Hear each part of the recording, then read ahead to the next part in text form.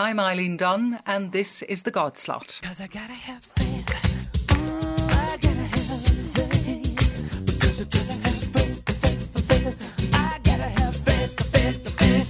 Avlíonn Foy Bhosha agus Fáilte, a very happy new year to you.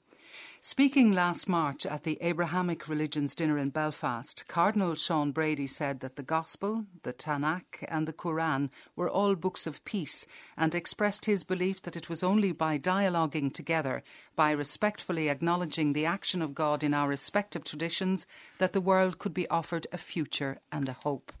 Bearing the Cardinal's words in mind, we've invited representatives of the Abrahamic religions in Ireland to do just that, to dialogue together. And the God Slot extends a warm welcome tonight to the Church of Ireland Archbishop of Dublin, Michael Jackson, the Roman Catholic Bishop of Dromore, Dr. John McAreavey, a senior staff member of the Islamic Institute in Clonskee, Ali Selim. Now, this programme has been recorded, so I can assure all our Jewish listeners that Rabbi Zalman Lent is attending to his Friday night religious duties rather than sitting in a radio studio. But Rabbi Lent, you're also very welcome. Thank you. Firstly, can I ask all of you about the state of faith practice in your respective religions? Archbishop Jackson, if I could start with you, maybe. One of the difficulties I think that we have, both north and south, is that what previously may have been areas of fairly dense population like the inner city, there are not all that many members of the Church of Ireland who are living there, and so there's tremendous strain there. If you look at any given point, you will often say, well, why are there so few people here? Or a thing which I'm beginning to hear in a rather insulting way, why are there so many people with grey hair here? Or why are the people here only those who have grey hair? Because actually what's essential in a religious tradition is that people keep the tradition going as well as keeping it critical. So I think we need to remain open and to remain positive.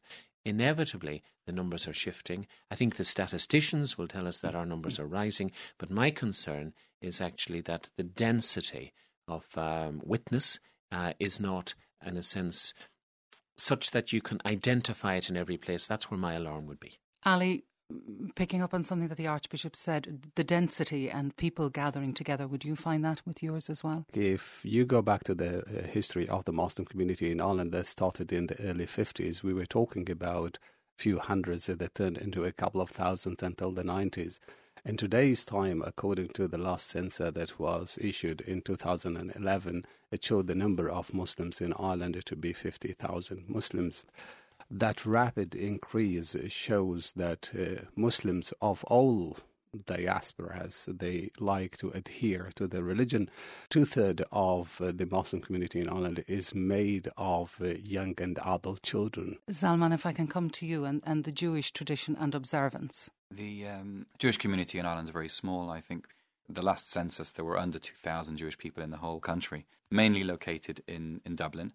I think in terms of faith, it's been kind of stable, and maybe we're seeing a little bit of a regeneration. Attendance at the synagogue is quite good, and also what we're seeing is quite a few new families that are moving into town, working for the multinationals, and so they're bringing a new vibrancy. Similar to what Michael was saying, is that there's often lots of grey hair around the synagogue, which is wonderful. But we often tell the parents, if there are no kids, there are no goats. If the kids are not there, they won't be there when they're adults either. And Bishop McAreavey. Obviously, our community has experienced a lot of difficulties in recent years, but at the personal level, I just think a lot of people value immensely their relationship with God. I think the big challenge for our church today is to lead people from a conventional, perhaps rather superficial faith which they learnt as children, and to, particularly through the study of the scriptures and through the study of the church's life and traditions, to come to a deeper personal understanding of what their faith means to them now. There was a sense, I suppose, during the Celtic Tiger that a lot of people abandoned religion for a more materialistic way of life. Now that we're going through this quite difficult period of austerity, what do you think the church can offer people now? Poverty doesn't necessarily bring people back to God. I think people have to rediscover something that's of value to them. Religion isn't just for people who are broken, though it's there very especially for people who are broken.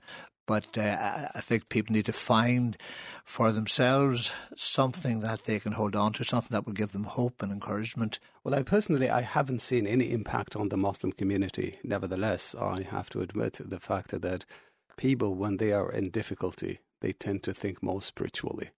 And in easy time, then people might go one way or the other. And that's why if we look at countries where there are difficulties or war, things like that, then you will find the unifying factor for all people will be a religious matter. Archbishop Jackson. I think brokenness of itself does not ennoble anybody. And therefore the challenge for people who work or speak in a godlike way is actually to address something which is much more basic, much more devastating, much more simple, which is that of neighbourliness. And I think there's a whole new movement of people building up a religious expectation and excitement. People say from the bottom up, I don't think that's quite fair either, but from actually neighbourliness. And that's one of the encouragements at the beginning of a new year. Zalman, would you like to come in on that? I think economic difficulties sometimes can bring out the best in some people. We find lots of people stepping forward to help those in need. Whether or not it's changed prayer and synagogue attendance, I'm not sure. I don't think we've seen a great difference. Definitely once people are broken and suffering, they start to rethink their priorities in life. And maybe they find solace in the things of their childhood, maybe attending the synagogue with the parents and grandparents. So I think it's partially going back to the things that make you feel comfortable, whether it's the friendship of being at the prayers with friends, whether it's bringing back memories of childhood, rather than using prayer as a crutch. Okay, let's come to some of the specific issues now. And I'm very conscious that I'm sitting here as the one woman surrounded by four men. Would you accept that there's at least a perception that your various faiths and religions treat women as second-class citizens? I will say definitely not. I don't see the relation between man and woman as competing relation, but I see them as integrating with each other. God created man and woman in two different nature. Likewise, he did with all other components of the universe, so that there can be something called integration, accomplishing prosperity and reaching success in this life and the life to come. To our perception, particularly in the West, if we're looking at Islam, particularly the hijab and the burqa and all of that, we see women as being kept down, perhaps. Yeah, I have to admit this is the mistake not of the West, but of some people living in the West, in fairness to everybody. I have to appear in front of non-family members dressed in a certain way. Likewise, my wife has to do the same thing. This is not something that my wife imposes on me, nor it is something that I impose on my wife, but we see it as a religious obligation. And we don't see this as an Islamic invention, but in our books we read that this is something that we can see in previous divine revelations. Bishop McAreavey. I would like to make sure that in any councils where decisions are being made, where insights are being given, where experience is shared, and where you're planning for the future, I would like it to be the case that the experience and the insights and the wisdom and everything that women bring to our society, that would be heard and that would be available to me. At a diocesan level, dealing with areas like catechetics or safeguarding or any number of areas, finance and so on, thankfully that is increasingly the case, and I am hugely enriched by that. Could you see a day when there will be women priests? At the moment, our church has clearly set its head against that, or its mind, or its face against that, and not out of any kind of chauvinism or misogyny, but out of a belief that this is how Christ has formed his church, and that in some sense to be faithful to that, this is how we must be. I wonder if I could just maybe add something there. Jackson. I think that really Western males have no option but to regard ourselves as the beneficiaries both of secular feminism and feminist theology. Now, one of the things which happened towards the end of last year, 2012, was, I think to the surprise of many, the collapse of the vote for the ordination of women to the episcopate in the Church of England. Because everybody felt that, as Rowan Williams was going out on a high, as a new Archbishop of Canterbury had been announced, Justin Welby, that this thing would go through. not quite on the nod, but it would go through. But the fascinating thing is that it fell not in the house of clergy, nor in the house of the bishops, but in the house of the laity, which in a sense you might say contradicts my earlier argument, but it actually means that we need, as it were, to continue working at the argument. The position, as I imagine all of our listeners know in relation to the Church of Ireland, is that theoretically, for about 20-25 years now, women may be ordained in the Church of Ireland to the diaconate, the priesthood and the episcopate. We have a significant number of women who are priests. We do not yet have a woman who is a bishop. That's not an exercise in exclusion. It simply has not yet happened because of our process of electing bishops. It just hasn't come through in that way. But I think is it likely to? I think there's every possibility because the longer the argument sits there unused, the greater the pressure is to make it work. Zalman, what about the role of women in Judaism? I think the perception in the Orthodox community, at least, has been for many years that there's a secondary role for women because the prayers are led by males in the synagogue, the rabbi, the cantor. The rulings on that are absolutely clear. The only reason is because the synagogue is a place for prayer, and if there are women leading the prayers, the male weakness leads them to being distracted during the prayer. So that was why it was set up in that system, is that we want the males to focus on the prayer, we want the women to pray as well, and so that's the reason why there were never women rabbis or women cantors in the Orthodox community. I hope you don't mind if I share with listeners, but the first time that we met, you weren't allowed to shake my hand. That's now, right. that I just hadn't come across it before, so it took me aback a little bit. And it's not the case with all Jews, is it? No, that's an Orthodox tradition. And again, nowadays it looks it's very strange at first sight why a man wouldn't shake hands with a woman, but it's the same. My wife wouldn't shake hands with a male outside her family, so I wouldn't shake hands with a female outside my family. And again, it's about setting a boundary of physical contact. That physical contact you only have with your family, so with your spouse or with your children, parents, siblings, and not with someone outside that family unit. It's kind of a protection that things don't lead on from there. So once you're not shaking hands with someone, there's no fear of misbehavior in the office or stuff, because the boundary's set so very close. Now, I do agree that in today's perception, it does seem very strange, but it's a tradition Orthodox Jews have dating back thousands of years. Well, now, moving on to more immediate matters, with the ongoing discussions in the Dáil about abortion, the hearings this week prior to government decisions to legislate around the X case, and the allegations of church interference in civil matters, what are your feelings about the rights of faith groups to make their teachings known about such issues? One of the things I think is Archbishop quite Jackson. interesting that, sets this discussion in context is what is the continuing entitlement of people of faith to influence the shape of public opinion? Or at what point does influence look like interference? And I think that is one of the big issues which I haven't really heard articulated in the context of not simply a contemporary Ireland, but a fast-moving Ireland, and an Ireland which increasingly is full of a population of people who make up their own minds about things. So I think it is really important that people who are citizens have the opportunity to address really difficult issues. And I think one of them, quite rightly, is abortion. And the second, surely, is end-of-life issues. Because those two things, I think, are going to be massive for the rest of this decade. Because the pressure which comes from people in different circumstances defining their own dignity in life and in death is surely a further development of the freedom that people take to themselves as they move. Now that, I think, to be honest, is in direct confrontation with publicly articulated statements and positions of most world faiths. And so I think we're in for a very, very stormy period.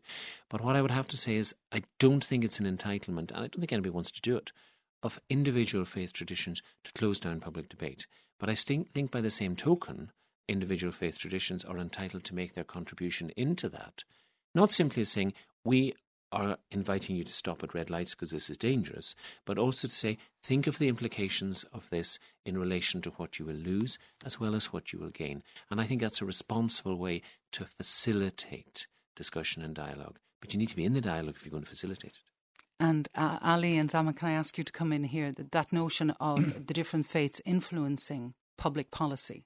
Well, from a Muslim point of view, issues pertaining to like this type of things that we are discussing, among the Muslim community, these issues are determined according to the religion. Islam is a very theocentered religion. When it comes to life and death, we see this as the gift of God, that nobody had the right to interfere in it. Well, hence, abortion from a Muslim point of view is a crime and cannot be legalized from our point of view unless it puts the mother's life in danger. We see life as the gift of God. Nobody had the right to put an end to his or others' life. It's only God who had the right to decide that. In the three-phase form, like you'll see representatives from the three Abrahamic faith sitting around the table discussing issues of common concern. And I haven't seen any disagreement about these issues so far. For the Muslims to cooperate with others, in actual fact, it is not a choice, but it is an Islamic obligation to cooperate regarding whatever is classified as enjoining justice from a Muslim point of view. So we have done this in the past. The issue of abortion was raised a number of years ago, and I think there was a cooperation between the Catholic Church and the Muslim community in Ireland. I'm not aware of any cooperation currently regarding that issue, to the best of my knowledge, but it happened in the past. The Muslims are very much open to cooperate when it comes to issues of common concern. Zalman? There are some similarities with what Ali said in the Jewish faith, and abortion is quite clear-cut in that if there is any risk to the physical or mental health of the mother, so then there would be permission given for an abortion. And of course, the recent tragedy with Savita has brought that whole discussion to the fore, and it's a really important discussion. And I think that the voices of the faiths have to be heard and contribute so that when they're legislating, all of those different opinions are heard and and try to find the best route to deal with these things out of a sense of compassion and fairness. We spoke to a Hindu monk before Christmas who they would make a big distinction and look after the bigger life as they see it, being the mother's life. And that's something that we don't really consider in this country. Yeah, it's not a distinction that we make, Eileen, between one life being bigger and presumably in that sense more important and more worthy of protection. Bishop McAreavey. Certainly, I think in the broad Christian tradition, the idea of the mother and the unborn child being equally deserving of respect because they come from God is very deeply rooted. And so, at the same time, though, so sometimes the impression is given that as certainly my own church is somehow actually wants to put the baby's life at a higher or put a higher premium or a higher value on the life of the baby, and that's not the case. The mother and child have an equal right, and that in terms of medical treatment, that absolutely everything that needs to be done to save the life of a mother must be done and should be done, even if as a consequence of that, or a consequence of that, is that the baby may die. But Sorry. Bishop McAreavey, in the context of Ireland opening out and becoming a more cosmopolitan society, if you like, don't we have to take account of other people's traditions and other people's beliefs? Certainly there's no question, and Michael made this point earlier, of any religious tradition wishing to impose its own values or to dictate to legislators as to what they should do. But I think each religious tradition makes its own best contribution to the common good by speaking its own truth. And the truth and the value which our church has wanted to uphold in this area is that it is simply wrong to directly and intentionally destroy the life of an unborn child. Another issue that's causing a lot of discussion at the moment is the issue of same-sex marriage. How do your different faiths and churches feel about that? If I can come to the two possibly lesser-known views on it. Well, Judaism is Zalman. very, very strongly pro-marriage, family, and sees marriage as the union of a man and woman raising children together. At the same time, we understand that people are born in different ways. Not everyone is the same. And we strive to stress compassion, empathy, and understand where people are coming from. And in terms of specifics, the Jewish faith, we understand. There are many stories of the Bible of two males that had an extremely close bond, and it's understood that two people of the same sex can have a very, very close, strong, intimate relationship, and that's fine. Judaism just draws the line at physical intimacy. Ali? From a Muslim point of view, yes, I stress what Zalman said. Yes, we see family as the cornerstone of the whole society. You will not have a successful society unless this is based on strong family relation. This family, from a Muslim point of view, is made of a male and a female. Consequently, same-sex relation is not allowed in Islam. Whether it is legal or not legal in Ireland, I believe that Islam will never bless that relation. And if I can bring in the two bishops, Michael Jackson, are people right to feel there's no place for them in the churches? If I bring you back to the year 2003, I was on retreat with my fellow bishops in the Church of Ireland, and one of the lay brothers in the monastery was deputed, as it were, to listen and talk to us. And that was around the time when I think the whole question of same-sex relationships and partnerships was coming to the fore in the Anglican Communion. And I went to talk to him and he said the following: well, Michael, we're not talking about it. The Orthodox aren't talking about it. At least you're talking about it. So that's one thing I would say. I think within our own context, we are not out of the thickets in any way yet. And I'm back to something I said earlier, the way in which what happens in the society inevitably affects what happens in the church, and it works both ways, and we can't help that. And we would not rejoice with that to be in any other way. It's not resolved, but actually I have to be honest and say that the Church of Ireland has not legislated against civil partnership. What I would say is that at our General Synod last year in 2012, we had a debate which almost extended over a couple of days. First, we asserted afresh the teaching of the Church that marriage is between a man and a woman.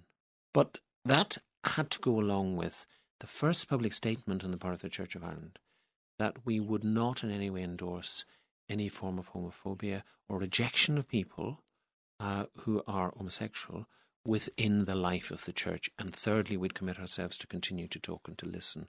Now, parts 2 and 3 are every bit as important as part 1. I think where we are with it, and the society I suspect will outrun us, is that we're not in a position actually even to contemplate same-sex marriage, but we do not legislate against civil partnership.